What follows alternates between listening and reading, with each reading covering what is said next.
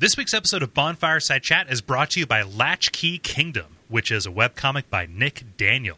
Check it out if you like epic fantasy, wonderment, enchantment, and humor that is kind of inspired by video games. The art is great. The writing is great. It is really great. That is whimsy. Whimsy, I think, is the operative word.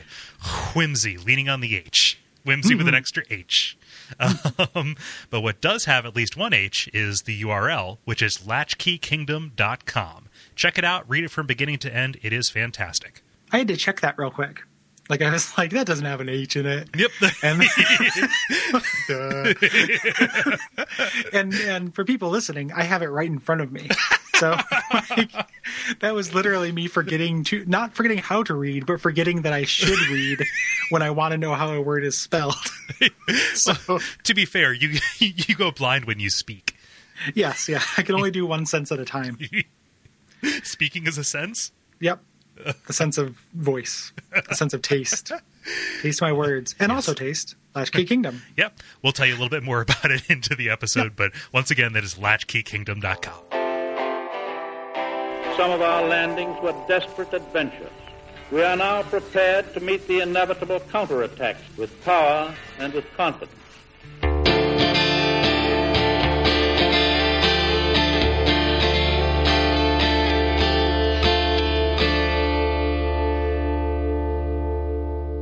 My name is Gary Butterfield. My name is Cole Ross.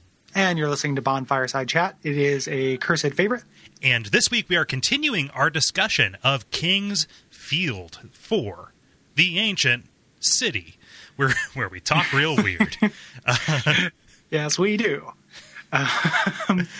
So we're the last two episodes will be a good guide for this, and we're just going to hit the ground running and just kind of keep going. Yeah. Previously, we entered the ancient city proper, and cleared the evil from the forest folk and earth folk areas. And now we're turning our attention deeper into the city, where the expedition forces were last seen. Yes. For the water folk, the air folk. Yeah, the water folk. The heart folk and the wood folk. Yeah. Metal folk, depending on where you're at. The dust folk, the magnet folk. Yeah. What elemental spheres? We're on the elemental folk of salt. Yeah. No. The crash folk. Yeah. Tengu folk. Yeah. Tomahawk folk. Yeah. Ooh. Uh-oh. Yeah. Ooh. Yeah. So, these areas are vaguely demarcated by the floor on the center tower, but the tower segments are pretty amorphous, right? It's a lot of corridors and stuff. So we're going to be walking around a bit. Yes. And there's not too much to say about a lot of this connecting tissue. No. When we're in the tower. One of the things I think I mentioned in the last episode is that you can see some Demon Souls shortcut structure in this, and most of that expresses itself through the tower. So there are like one-way doors and gates that you can only open from one side. You'll run into those, and it makes backtracking easier. Bridges you can drop. Yep. Yeah, bridges are a big thing. Yeah. So specifically, you find these stones that let you drop bridges. That is what they do. Yep. Yeah.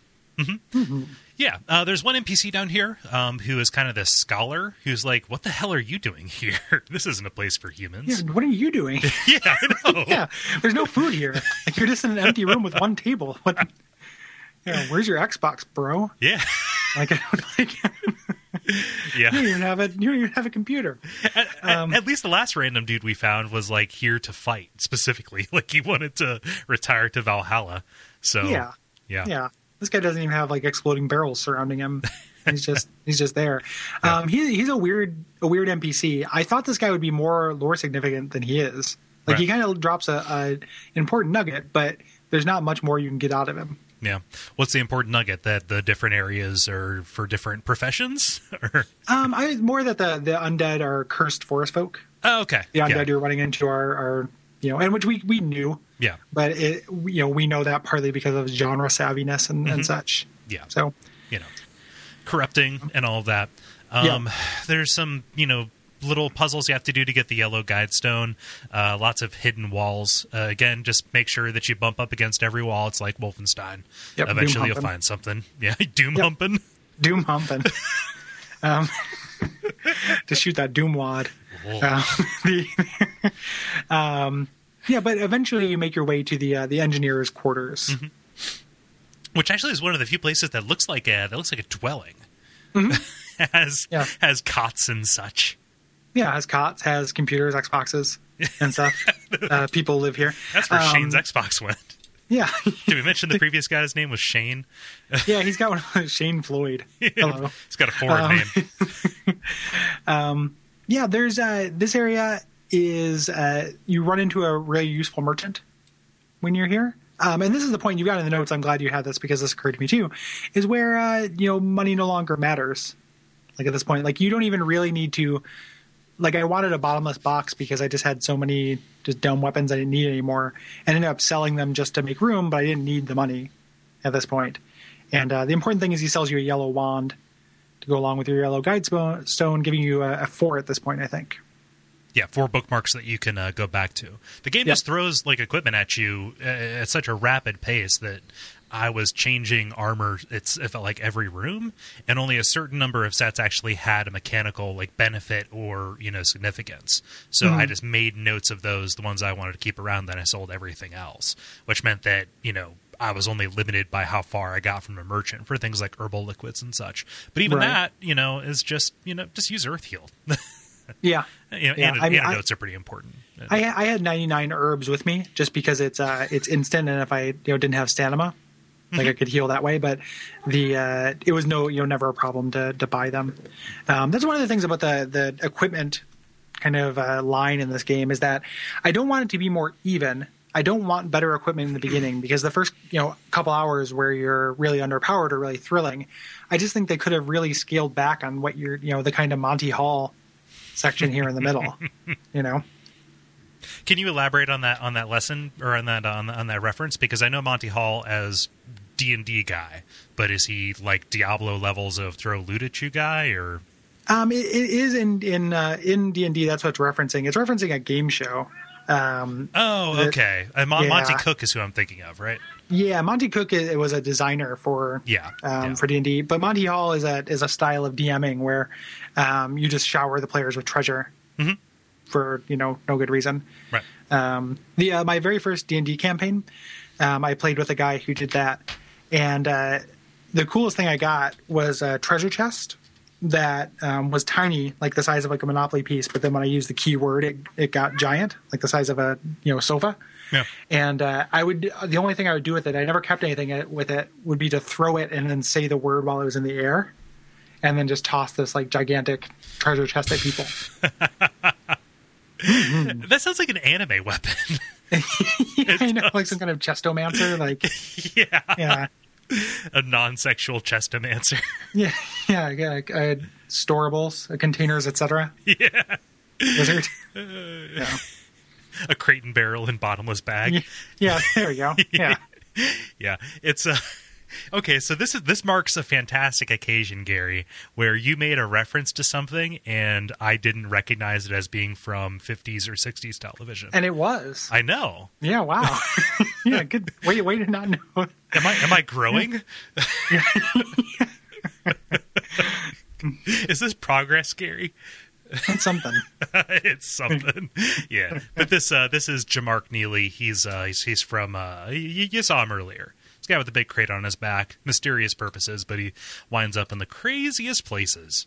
Yeah. And right now he's in the big tunnel burrow of this gigantic bug, which I think might be the biggest boss except for the one that you end up in at the end.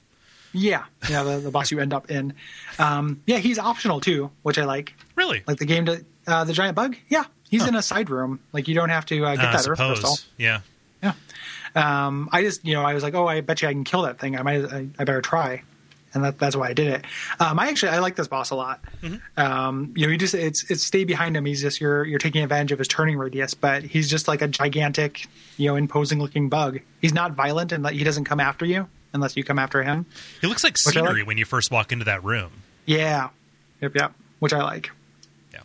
But it's a really soulsy fight because of that thing you mentioned, which is you're trying to get behind him. And he is lumbering, right? Yeah. So it's kind of like an Asylum Demon style thing. Yeah. So you leave this area. The optional boss aside, it really is kind of a resting area for what is probably one of the harder places in the game, which the lore refers to as the Room of the Wise Sage. Yes.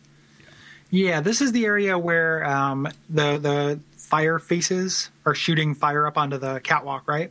Yeah. And you have to get past that. Yeah. They're like flame arrow kind of things. Yeah. So, and which do tons of damage. You have to run through a portion of them. You can't run all the way across, but you just have to hope you can make it to that little stairway down. And there are those like animate suits of armor down here that will get alerted to you and come up. And the I like kept looking around for like a switch to turn them off because they kill you pretty quick. But yeah, there are automatons that are also backed up by, there are a lot of trap rooms down here, like strangely long spears. They don't have any wobble to them. They just stick straight out and go across a room and spear you. Yep. These faces, if you are a power gamer, this is the best leveling up place in the game because they infinitely regenerate and they give you tons of XP. Oh, wow. And you can just stand there and just tap the button every couple seconds and level up all your weapons if you want to. Okay. And it happens relatively quickly, I guess. I mean, relatively quickly. The guy who wrote the guide where I read that said, he's like, yeah, I leveled up all my equipment and got to level 99 in like 2 hours. And I was like, that sounds boring. I don't want to do that. Yeah. And it would ruin, trying to play it for that's not the intended experience. So that would have ruined the rest of my playthrough. Yep. But that's what they're here for. Yeah, this is pretty early to cheese it to 99. Yeah. Yeah. Yeah. But, people do that. So. It's pretty gross. That's 2 hours. Like that's kind of like that room in the Stanley Parable. Yeah. Which I'm just glad someone else did it. But I don't want to do it. Exactly. In school, the person, I didn't have Final Fantasy IV for a while, and I used to borrow it from this girl I went to school with, and she had a save where all of her characters were all level 99 and had like max stats and stuff. Like she had a game where she had just leveled. That's bizarre because eventually they start statting down. Yeah, maybe she did not realize that. When I say max stats, I don't actually have photographic memory from when I was 14. Okay. But yeah. So, huh. But I mean, like I did that with Final Fantasy VII. I was probably around the same age that you guys were. Yeah, I did. I did the bosses, but I didn't max out my guys. Yeah, I maxed out my guys. Oh man. But the real meat of this is the boss, who we find out is the Dark Magician. He's kind of one of the four servants of the Dark, but that isn't mentioned until a little bit later. We're going to talk about it in the final episode when we're saying like what the actual Dark Ones are and the fate of this whole society. But this guy, he is a real son of a bitch. Yeah, this is really hard. I find this boss really difficult. The run up to him is not trivial. If I recall, like the room right outside him with there's like two, like, are they like floating statue ladies? Like wraith kind of things? Yeah. There's like two, not insignificant enemies right in front of him. And then there's the run up. This guy's very difficult, and he's interesting. He's more interesting than the other boss we've fought so far. Yeah. Like he kind of lives in a trap room, and he uses a lot of magic against you. Yeah, it's the most remarkable set piece I think we've seen so far, right? Mm-hmm.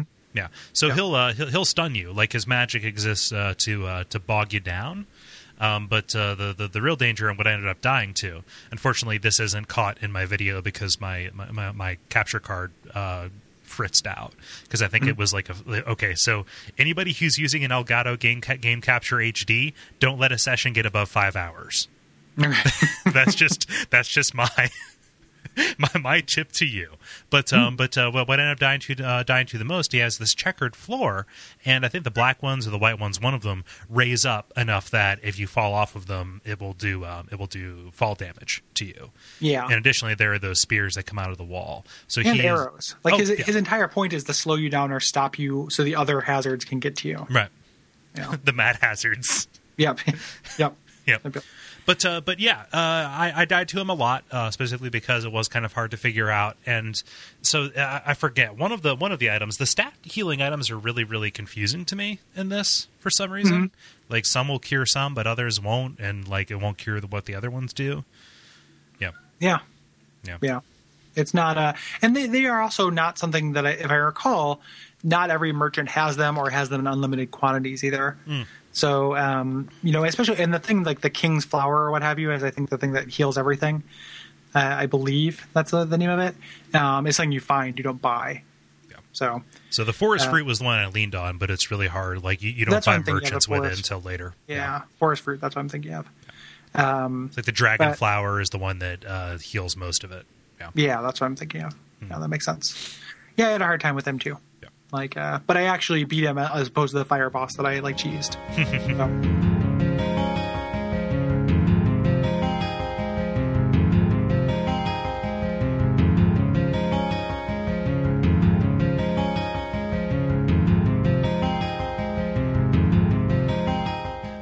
More corridors and stuff here. There's like a little crossbow puzzle. The crossbow is really, really useful. It's like, is it the best range weapon until you get the widow bow? Yeah. And then there's a little hub area too, where you can kind of find Zestari's map. We haven't talked about the maps a lot. Like the first one we got, like the groundskeeper's map was just a static image that you had to discern. The Earth People's map was pretty useless as well. Now you're starting to get ones that actually show you where you're at in relation to the environment. Mm-hmm. Yeah, I never really used this. Like I picked it up, and I think I looked at it once, but I was so used to, the maps being not very useful, and also it kind of gotten my, exploring rhythm down where I didn't really feel like I needed it.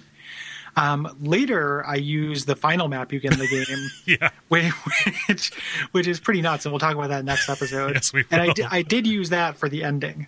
Okay. To navigate the final boss. Yeah. So by this point, by the time you get the maps that show you where you're at, you've developed a sense of like Dead Reckoning for how to get around for where you go, and just eventually you get that you get that spatial awareness like you do maybe not so much in Demon Souls but Dark Souls. I started getting that feeling where it's like, oh, I actually know where I'm at in relation to these other things, right? And so you're like it is a nice little bit of familiarity when you come at a familiar place from a different angle, because you realize kind of how interconnected and stacked all these places are. So it'd be like if you got to the Duke's Archives and found a map of Lordran. Right. Yeah, it's a little bit late. Yep. Do you think what it might have taken away, or if it would have taken anything away if you would have gotten a more useful map earlier on? I'm happy that I had the experience that I did, honestly. The only thing I can say, I feel like I would have needed a map here more than in the Souls games, because this is first person, and just because that is a really disorienting thing, especially because you turn so slow, and because if something hits you, you just randomize, and I'm walking back through doors I've been through several times before without realizing it. But I can't say, just because, you always like it's the first impression, right? Right. Yeah. Right. How about you? What do you think?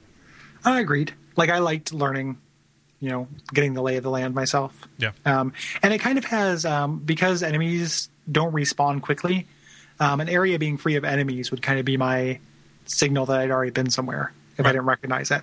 So I just kind of moved in the direction of challenge, and it usually worked. I always put torches up on the right-hand wall. That way I know. Yeah. Yep.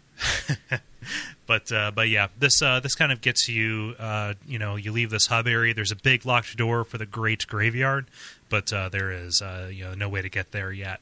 So all you can really do is cross a bridge over to what looks like more civilization. Huzzah! Yep. Which is, this is, we're heading into my favorite area of the game. Like this stretch, like these next 3 or 4 areas are my favorite. Yeah. I would say that, everything this episode covers is big thumbs up. Yeah. This is the peak of the game, and the ending is still cool. Like there's still cool stuff in the next episode, but I felt like this was more cohesive and felt more like a more cohesive location, and had kind of a better dungeon ecology than anywhere we'd been before. Yeah. This feels like part of a civilization, and a large civilization, at that, not just kind of, oh, these are the burrows. There are 3 houses, and you kind of have to just do the RPG thing where you imagine a civilization living there, even though you've only killed 20 or 30 of the guys. This actually feels like it could be much deeper. Right. Than what it suggests. And this is a pretty cool lore kind of thing, because, we talk about, hey, this expedition from Helidon or whatever it was. This is as far as they got.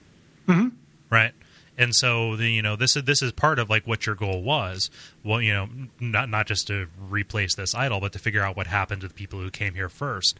And you find them just broken and scattered and battered with their leader gone. Yep. Yeah, it's dark times, and the leader is the one you have a personal connection to, even though you wouldn't necessarily know that. I think that's actually, we know it, but I think it's actually said in the manual. In the manual, yeah. In that introduction we gave it in the first episode. Yeah.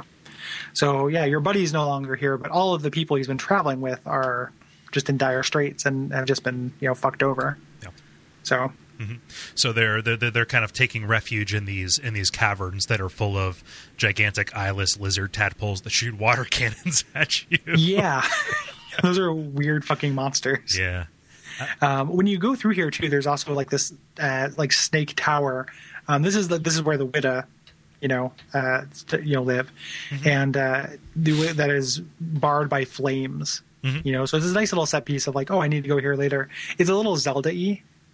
One of the things I've said about the Souls games before is like they are not puzzle games, and that's something I really appreciate about them. And this whole bit about getting into the tower felt a little tedious to me, but I still like the imposing kind of sense of scale for it. Yeah. It's notable when you find these people; they are in this kind of holding area. Why are they being kept? Why are they being kept alive? Who knows? But they are. Yeah, well, they're not being kept in. I think that they are trying to keep other people out, and explicitly later on, it becomes clear that this is a way for them to, So this probably was an outpost that was erected, right? Right. Yeah, I guess that's true. Yeah. They hole up. Yeah. But you find a bunch of people here with really with really bland names, including both a Lyle and a Kyle. Yeah, Lyle and Kyle. The two expedition bros. Yeah. My favorite down here is, what's his name? Lyle Kagata, who is real. He likes his food. Yeah. You get the sense if you tried to take away his turkey leg, you'd pull back a stump. Yeah. And there's no logical place to come back to him, but so we'll just say it now. When you come back after the Witta Castle. If it wasn't clear, you go in there. He has barred the door, and he tells you can't come in here. You can't come in here. With it being heavily implied that he ate his buddies because he is so hungry. Yep, he got driven crazy. Yeah, by snake fighters. He was alive. But if you give him one of the strange eggs, if you find a spare egg, he will give you, I think, the final or one of the final crystal vials. So it is worth your while to make your way back here for that. Mm-hmm. Yep. Yeah. Kind of moving further on, you also run into another member of the expedition, Kyle Campbell. Lyle's buddy, and he lets you know that your buddy Septiago actually let himself be captured in order to save that group, including that idiot cannibal back there. And Septiago's sword was given to him by the king and is said to banish darkness. Yeah. But he does not have it. You don't get it now. He's just kind of chilling outside of a cave, dying slowly. Yeah, bleeding out. Surrounded by wasps. I think there's a bunch of those wasp creatures here. Yeah. So, magic wasps. Mm-hmm. We haven't really described the area too much. These are the oceanside caverns, and really they are a bunch of tunnels that kind of let out in this vaguely dark corners of the Earthian fashion onto lighthouses and these rocky outcroppings. Mm-hmm. You have to take the icon of fire that lights up the lighthouse, which kind of gives you a little bit more visibility into the area. But the main kind of goal. Is the one big building that you can get into that is not blocked off by fire statues, which is this big ocean fort off in the distance. Did you do the optional area here, Gary? Yeah. Okay. Yeah. I think the lighthouse is actually optional too. I don't think you have to light up the area. Oh, really? I think you can, and I don't think you have to though. That lighthouse is intimidating as shit. It is. It's really nice. It looks great. This whole area, out on the beach, is one of my favorite areas in the game. Mm-hmm. And the underwater caves are really stressful too, since you get an item that makes it so you don't have to breathe as much air, but you're never going to be okay. So you're always kind of making these dashes through piranha infested tunnels to get to little pockets of air. Yeah, and these piranhas can stun lock you. Yes. Yep. So this was tricky, and it's mostly there's nothing plot significant down here. It's treasure and monsters and stuff. down here, and one NPC who's another weirdo, Paul Hutchison of Hutchison Mattress and Yeah, I was going to say Bed Supply. Hutchison Motors. Yeah, is down here like a castaway. Yep. And he's they're kind of like fishmen who are walking around, and he wants to poison them because they take his food. But fuck me if I'm going to walk all the way back to that guy who runs the poison well. Yeah. No thanks. Mr. Fong or whatever his name was. Yeah. Yeah. Crystal vials are too valuable for me to tie. You know, I did actually notice that I could fill up my vial with poison, but then I was like, I don't want this, and then I didn't have any way to get rid of it, so I just drank it. Just like, well, I guess I'm fucked now. You can't. Too bad these are magic vials that you can't pour out. Yeah, exactly. Yeah. And like, even if you did do that, so what you get is the Bracelet of Fortune, which I think either gets you more money or experience, per kill. Yeah, more experience. It's the Lucky Charm. That gets you more money that you also find down here. So this is the optional area of superfluous benefits. Yeah, like things you're not going to take off because you're using the bracelet, the magic bracelet. Yeah, that you're going to use. So. Yeah. You're gonna get rid of both your ability to cast magic and also your ability to breathe underwater. Yeah. In order to get more treasure in this area where you have to breathe underwater. Yeah. In a game where you have to use magic. Mm-hmm. So pretty. I mean, kind of disappointing. This didn't lead anywhere. I was kind of expecting this to go to another area or something, but it's I like that the game has optional areas, even if they're not my favorite thing. But Ash Lake, right? Yeah. But yeah, next up is my favorite actual individual level, which is my favorite stretch of the game, which is the Ocean Fort. Mm-hmm. This is Sen's Point 5. Yeah, this is very Sen's Fortressy.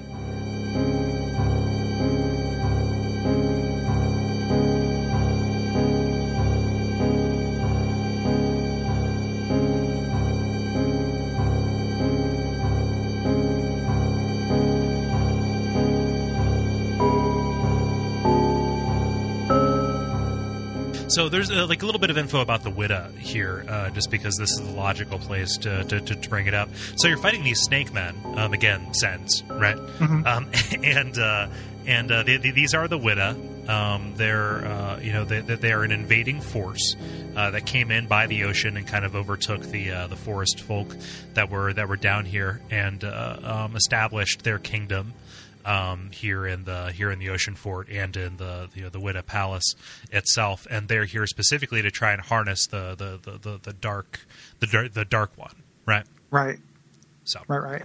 Yeah, it's some kind of summoning that they're talking about, like the priest that you run into later. Yep. Mentions like bringing the Dark One or getting him to awaken, something like that, which is related to what we know.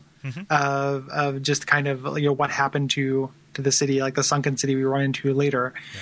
But at this point, like the dots aren't necessarily there, for it. So it seems a little bit like odd information. Yeah. But they're really cool. Or one thing that's interesting about them, and we learn about this later, is that they can turn people into them.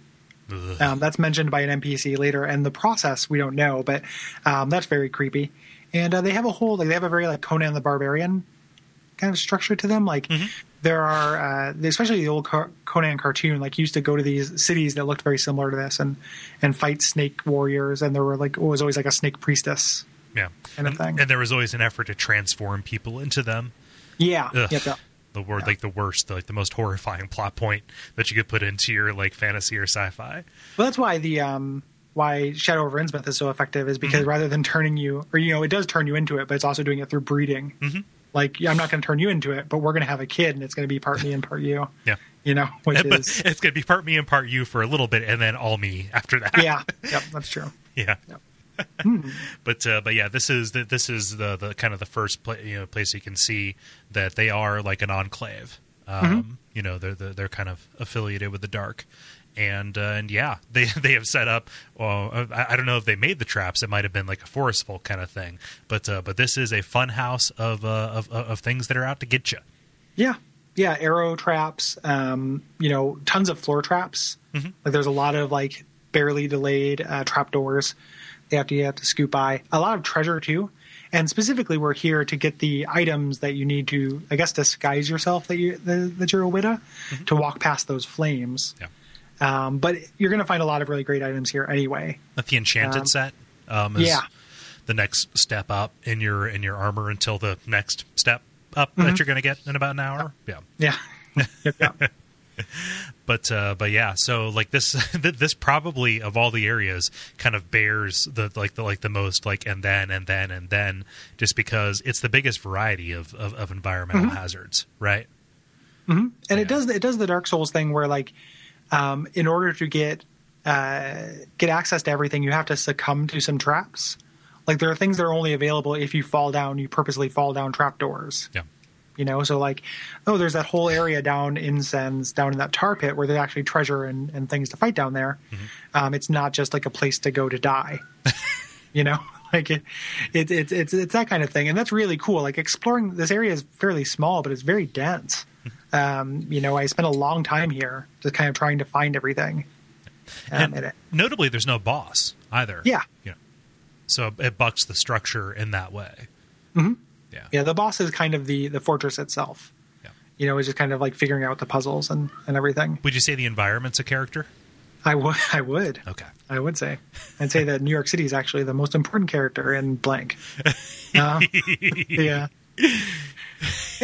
Yeah. But the enemies are not too they aren't too remarkable. Like it's, you know, more of those eyeless water lizard tadpole things. There's some knights, like some like night creature things. I would like to say that they're in the process of being wittified, but like that's a cool idea. I think we see where witta happen later, so that might not be exactly the case. It could be more brain bugs. Yeah. And then some poison mushrooms that are kind of like hiding these deadly poison trap arrows, which notably they don't like. I don't think the poison drains your health, but it will lock you in place as more arrows hit you.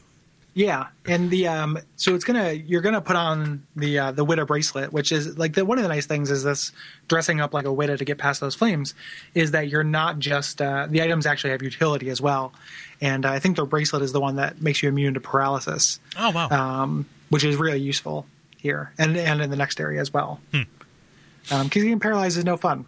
Right. No. Then there are those falling trapdoors, like the big main one. So when we say trapdoors, we're not talking about like Mr. Burns' office. We're actually saying like the entire floor is mechanically on a hinge that drops you down, except for one safe area right in front of a chest, and then actually puts you outside in the ocean. Yeah, so like on a ledge. Like think like when you're fighting the Hydra. Kind of thing, because if you go too far off from that, you'll fall into nothingness. Yep. And then there's one room that's like a Resident Evil puzzle where you open the chest, I believe, to get the bracelet, and the room fills with poison gas. So you have to bust out the weak wall. Yeah. Oh man, it's very good. Like it's you can tell like just tons of care went into this area. So I love it. Yeah, it's great. Yeah, but you assemble the whole set. And the flames calm before you. Yep. And it might be a good time to take a break.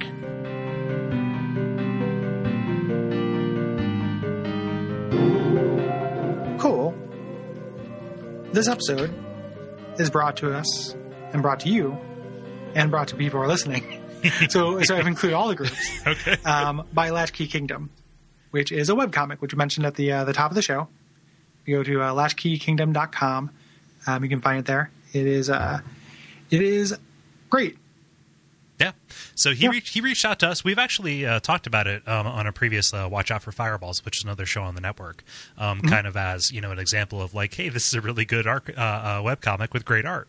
And it was really cool when he reached out to have us talk about it. So it's not just about video games. It's not, you know, gamer dudes on a couch kind of thing. It kind of defies description in that because like it's you don't want to be reductive, and if you call it a gaming webcomic, it kind of is. Yeah. The way I think of it is that it rewards video game literacy, but does not require. So like knowing the references and being kind of, you know, knowing video games, specifically Legend of Zelda, helps a lot, and you'll get a lot of kind of references and cute kind of visual gags and everything. But it's not required. It's not like obnoxious because as we've mentioned before, webcomics are awful.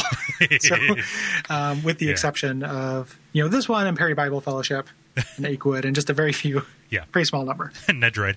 Yeah.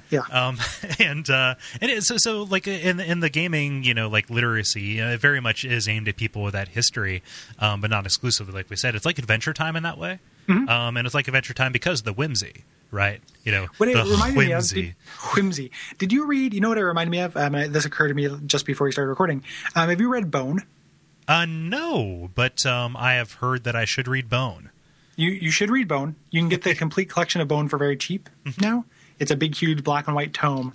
It's very good. It is very similar to this, though. Like a sense of youthful adventure, is kind of, and like charm are the two twin weapons of Bone. And this shares a lot of kind of tonality with that. Yeah. I feel like more and more there is a place for that in my life. Mm-hmm. Right, like just I need to seek things out that kind of have that exuberance to it. Well, it can't all be Berserk. Exactly. Yeah. Like this is kind of the anti-Berserk. Yeah, it's like taking my antidepressant vitamins. Yeah. Yeah. You have to take your antidepressants and your anti-Berserks. Yep. Of specific interest to listeners of this show, there is not only is it Legend of Zelda focused primarily, and kind of other video games, kind of depending on the arc. But there's also some Dark Souls kind of crossover stuff that he does for fun. Yep. So Latchkey Souls is the name if you go to the archive and go to mini stories. And they're just like the characters from the webcomic encountering bosses from Dark Souls so far. But he just started a new kind of mini comic about that. Smo knocking the guy over the horizon, and instead of saying you died, it says home run. Yeah, home run. Oh, I just like my favorite part of it, I like the Silver Knight. I just like, huh? Like when that happens. I like that a lot. It is a super cute touch. Mm-hmm.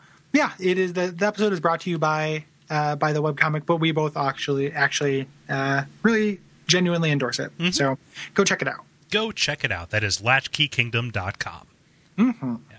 It is also brought to you by Audible.com, which is your source for audiobooks and audio entertainment. There are over 150,000 titles for you to download and listen to for pretty much any device that I was about to say has a pulse, but I will say has electricity to it, which is kind of like Robot Pulse. Yeah. Yeah, just read Latchkey Kingdom, and then when you need to, like a good downer, just read The Road, or have it read to you. And then just find the right balance between the two. Save Pinchy. Yeah, whimsy and despair. Wispair. Yeah. Yes. So there's probably a German word for those two things mixed together. Schadensparsy. Schadensparsy. Yeah. So to get your weekly dose of Schadensparsy and a free audiobook of your choosing when you sign up for a 30-day trial of their subscription service, just go to audibletrial.com/bonfiresidechat. Mm-hmm.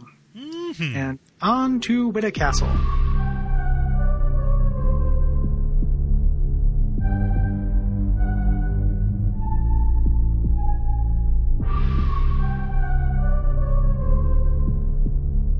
Witta Castle. So we have dressed up in a probably offensive, like racist, like we're appropriating their culture, Gary. We've got their headdresses on.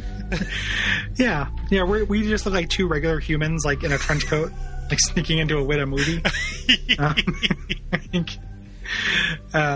That's definitely true. I'll take 2 steak tickets, please. It fools the stupid fire, though. But so you go into this castle, and this is kind of a weirdly laid out area in that. And one of the things that I really like that the Ancient City did, and this is the first time I realized it, even though it's been true throughout the whole game, is that structures are not symmetrical.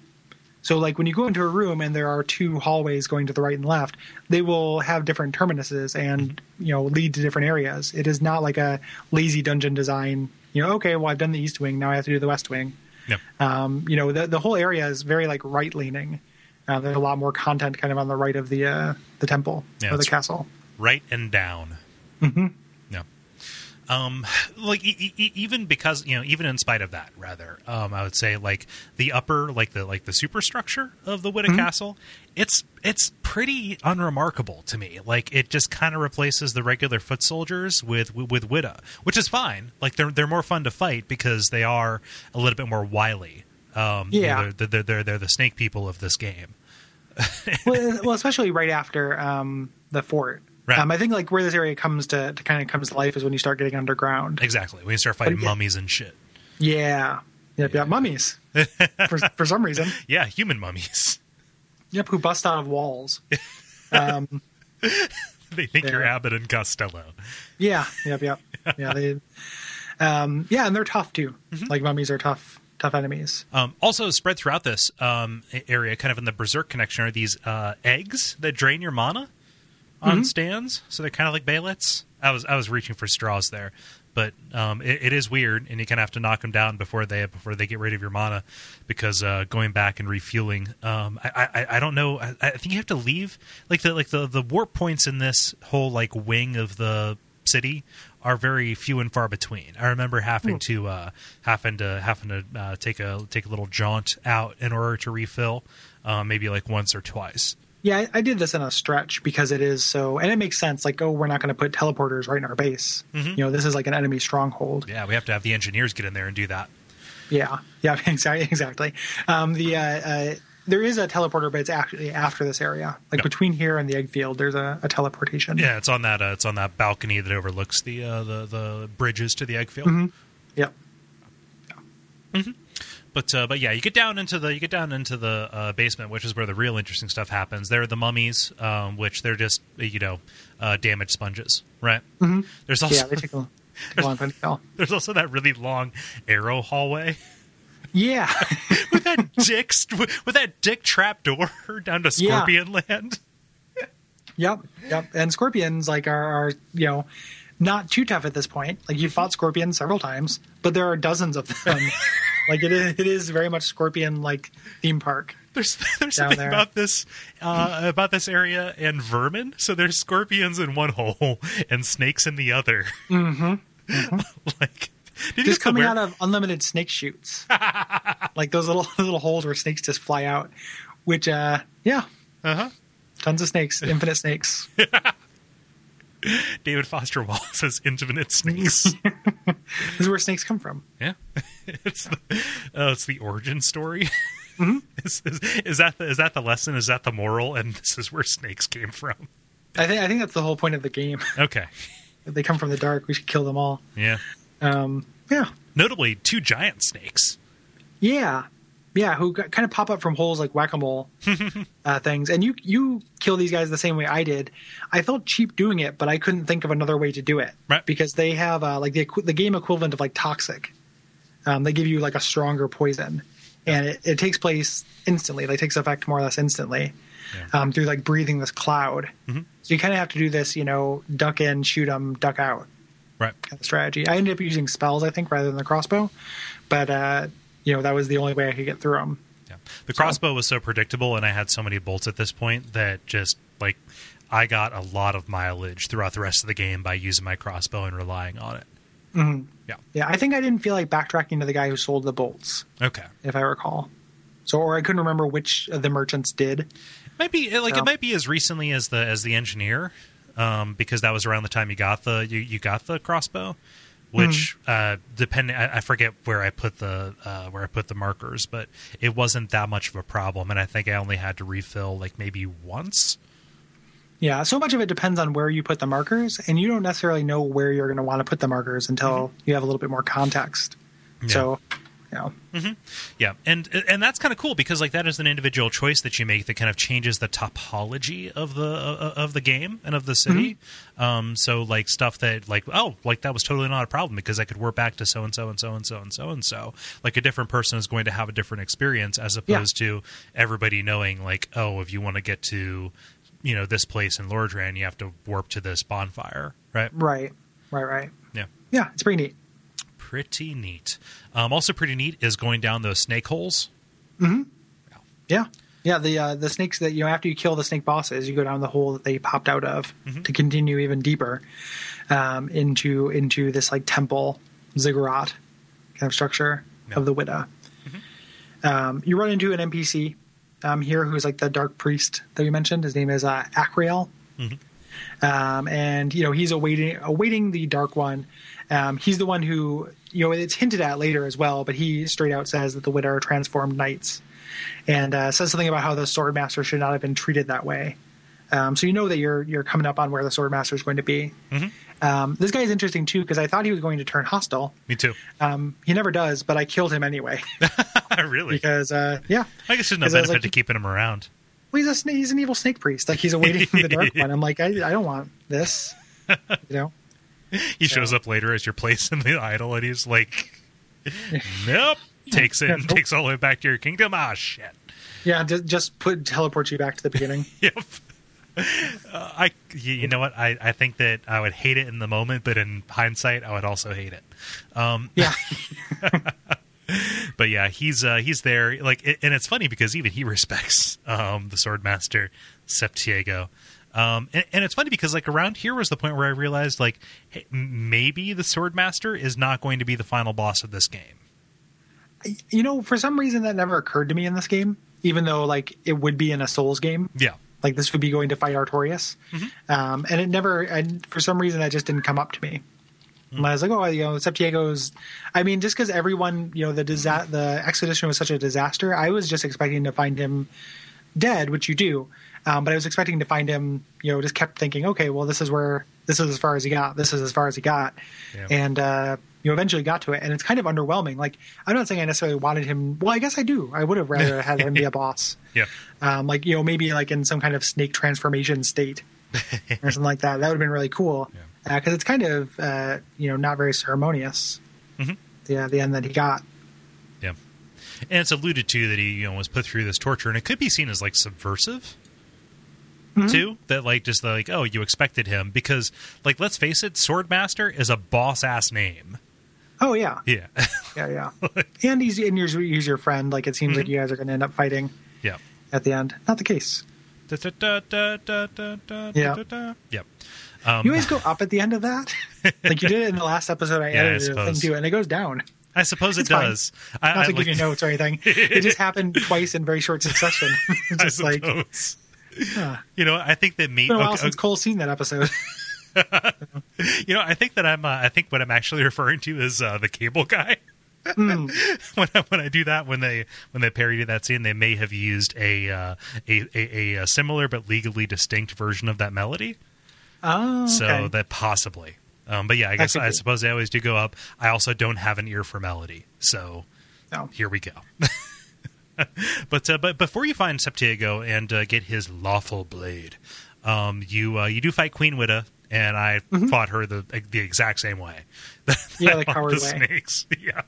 Yep, me too. No, the staying alive way, Gary. Come on. Oh yeah, Well, she seemed more fightable to me than the giant snakes. Like if I wanted to be riskier, and if there was a save point closer, which there isn't one too far away, I think you could kind of go in there and get toe to toe with her. I think if you wanted to, and it would be reasonable. But I didn't, right?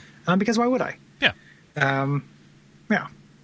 So the game allowed for it, and it still required. It was still a fight. Like she sends like there are snakes that will come out, and those creatures, right? Like she spawns those creatures that we saw from before. Yeah, like little hench dudes. Yeah. Yeah. And she shoots really, really big magic attacks that do a lot of damage.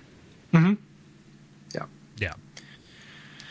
Yeah. But yeah, take her down, and there's still like some treasure behind her. There's the Widda key, and that's what unlocks your way kind of like to the backyard of this castle, which is I think one of the creepier areas.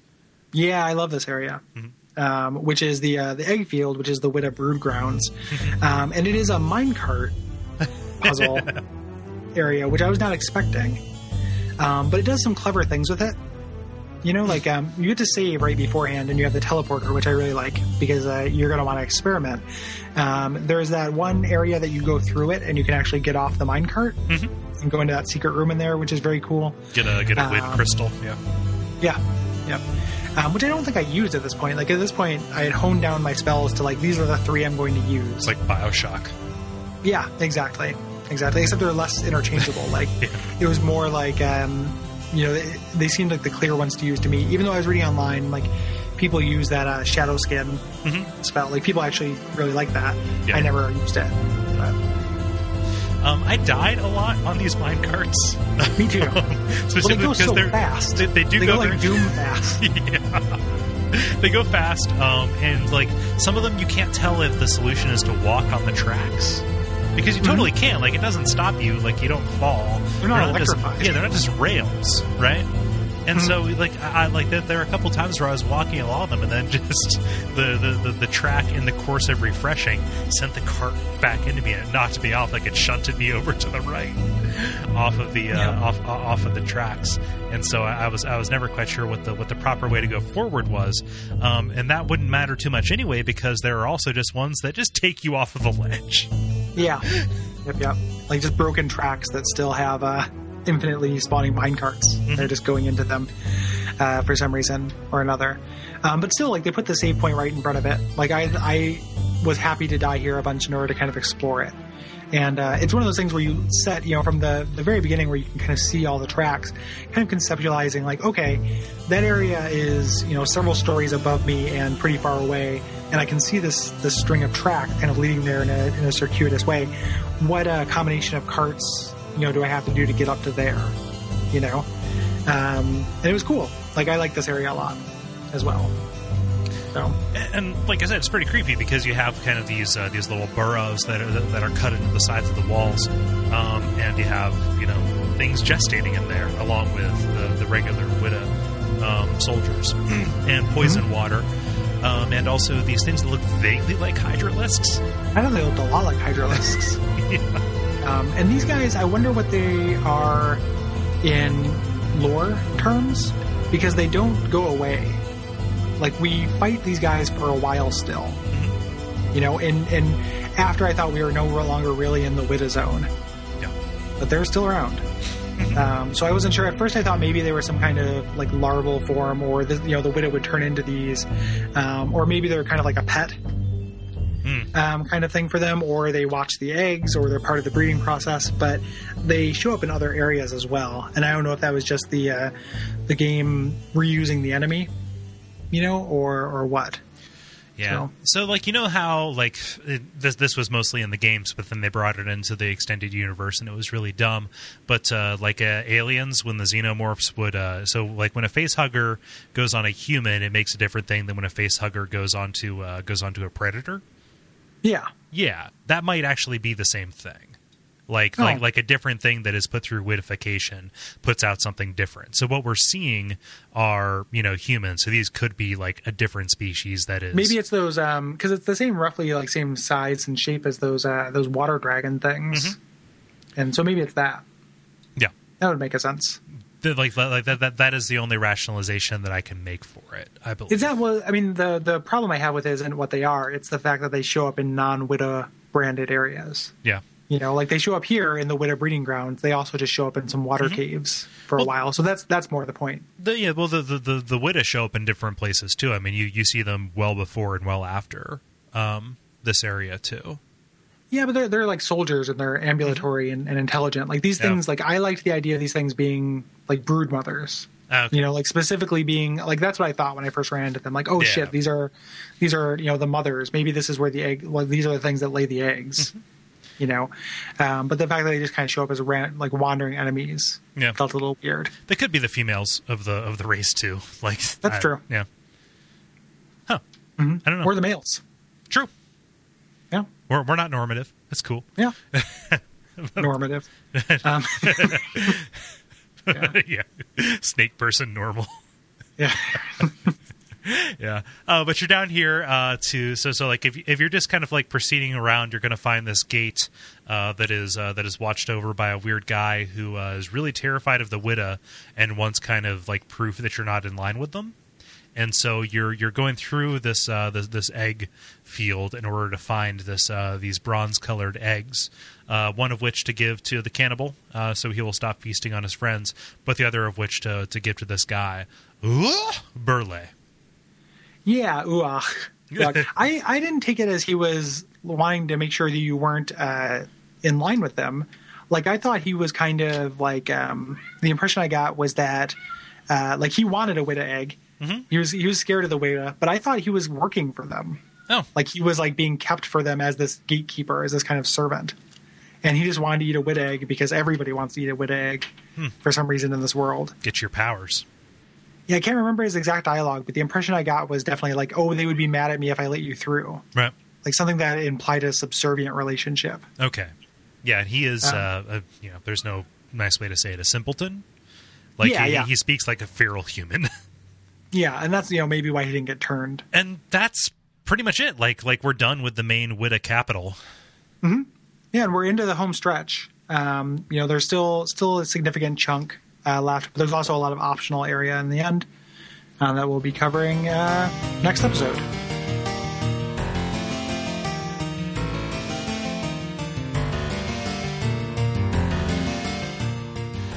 Cool. So, since we're not doing dedicated extrasodes for these, I've kind of split the responses we've gotten up to this point up. And, let's kind of go through and what we're calling contact, responses, and cleanup. Indeed. Yes. So real quick off the bat, we just want to say a quick thank you to preparetotry.com, who gave us a mention and threw us up on there. That is a website Some Kindly Soul has put together to help people get into Dark Souls and get into the Souls games. It has a very good beginner's guide on it, and then lists of resources, and we're up there with like Epic Name Bro and Vadavidya and such. Yeah. It's very flattering. Yeah. To see your name in a list with people you really respect is cool. Yeah.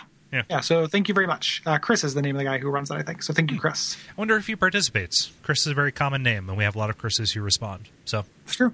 True. I don't know. So there's some Kingsfield miscellany. I never know how to...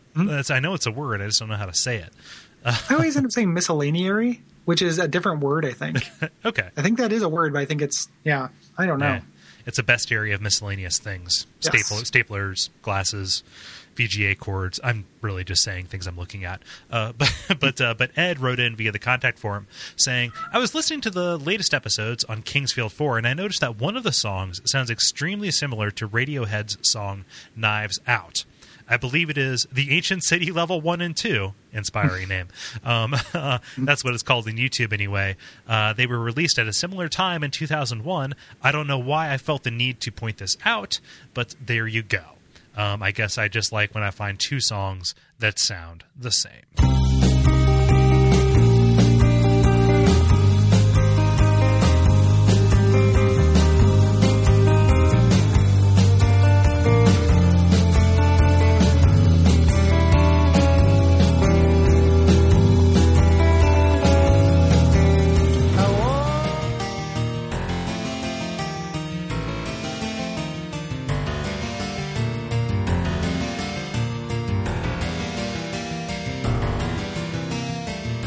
Yeah, that's all over the YouTube comments for that song.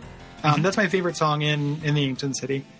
And the many people on YouTube also pointed that out. Weirdly, like, I'm not a Radiohead fan. Right. But that song gets me pretty good. Yep. Like, something about that chord progression is very attractive to me. Yeah. Yeah. Exactly. If I'm going to listen to Radiohead, it's Kid A, and I like this song because it was originally supposed to be a part of Kid A. So, yeah, that might be my favorite song in any of the Souls games. Like, really? I really like that song. Yeah, it's great. Favorite is real strong.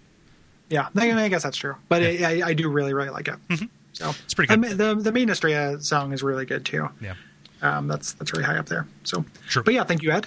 Thank you. Evan says via contact, I only played this game for about 5 minutes before getting fed up with the controls and shutting it off. But did anyone else get a strong Legend of the Hidden Temple vibe from the intro video? The narrator even sounds like Olmec. And then there are some links. The cursed land lies deep in a dense, colorless forest. Hidden within this land is an ancient city, once known to the forest folk as the Holy Land. You could start by running up the stairs to the crypt.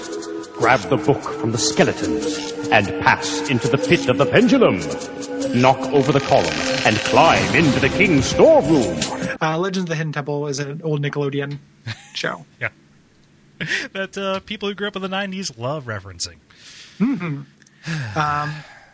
Yeah, I always get Legends of the Hidden Temple confused with another one where you're exploring through a house, like a mansion or something like that, and going like big styrofoam books, and you have to find like a flag.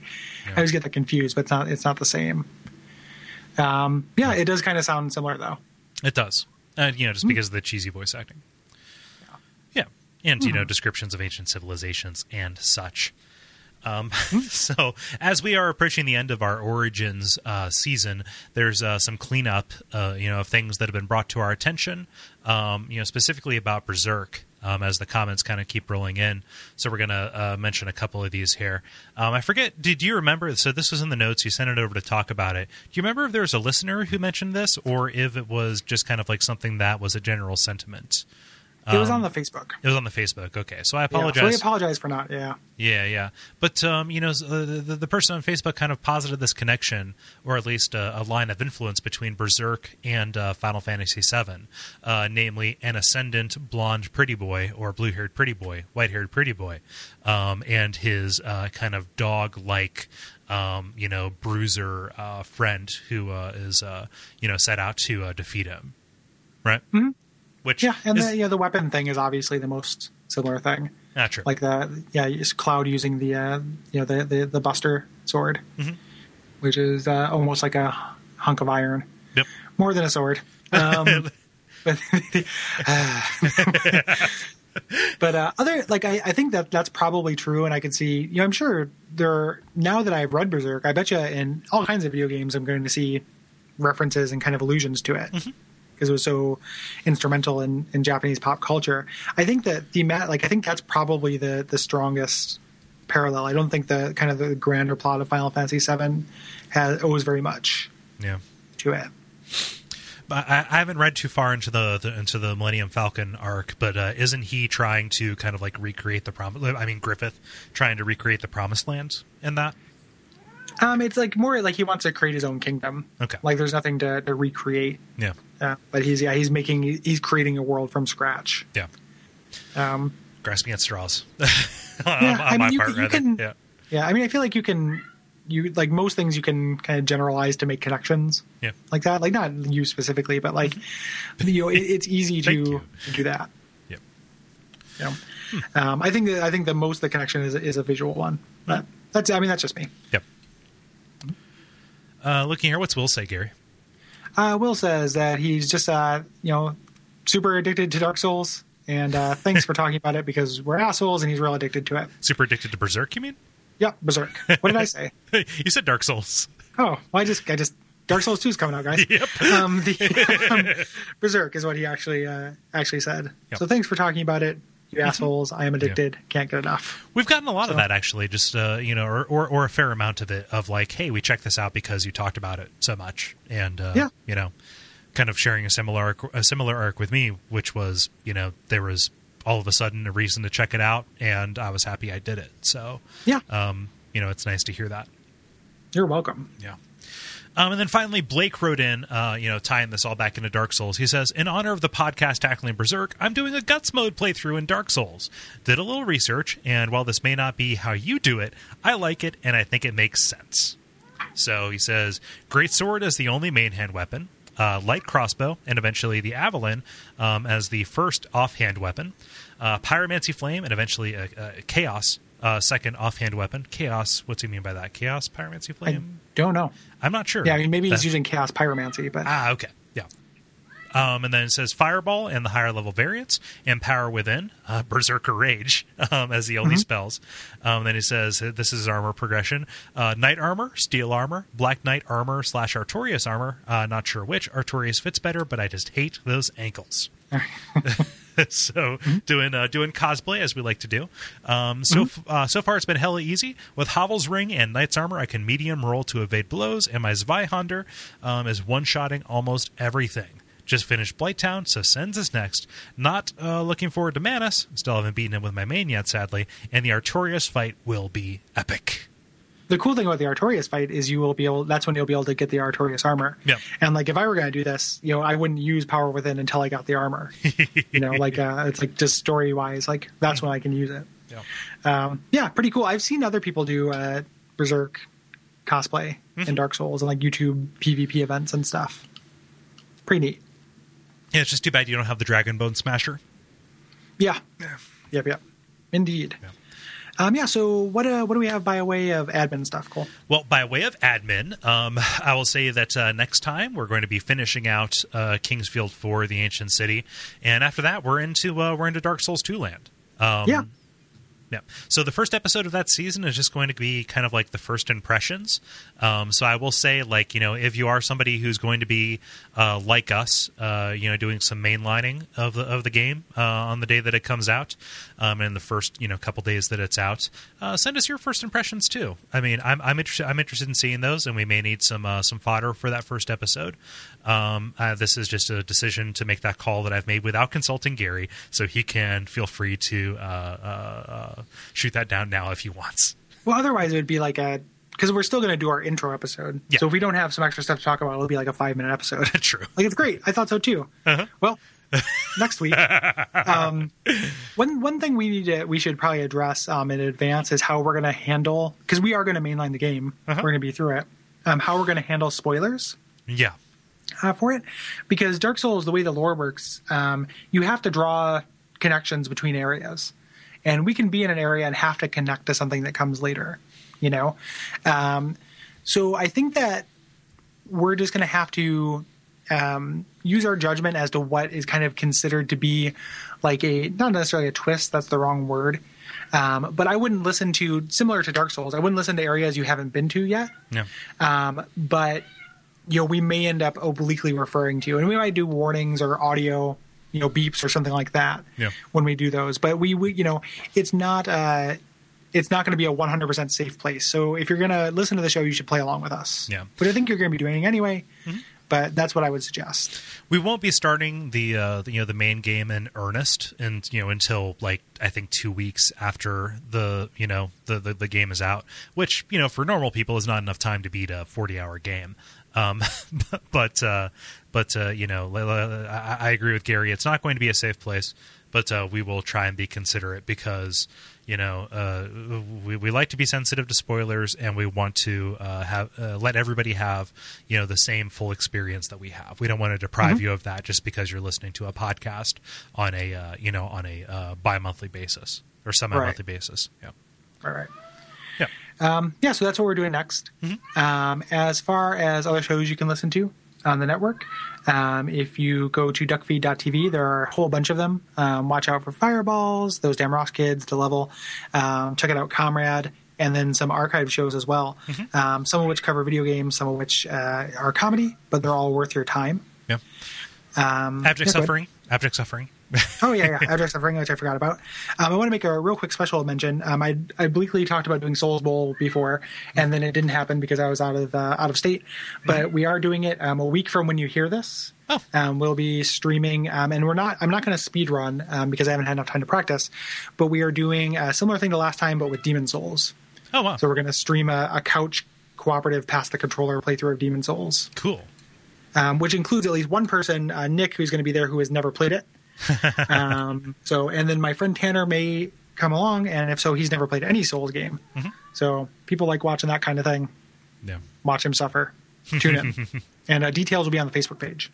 Cool. Segue. Which you should totally check out. That is facebook.com/bonfiresidechat.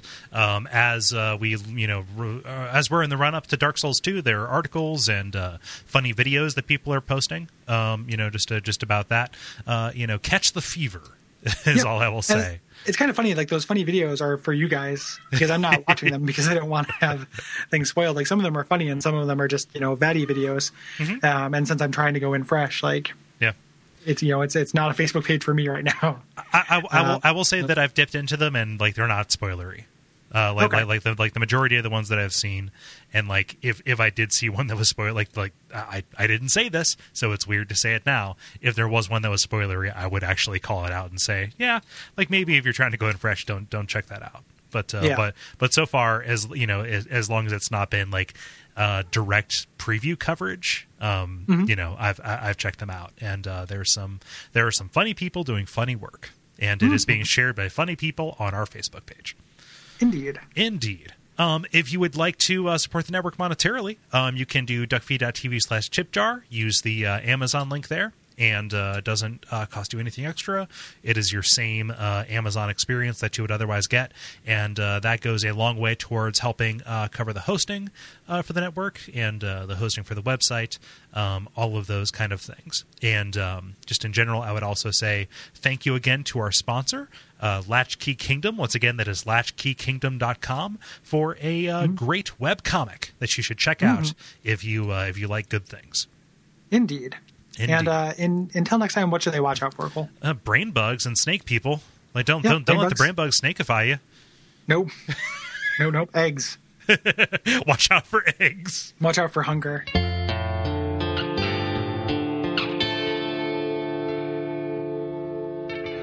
And we all pray that we will have far more soon.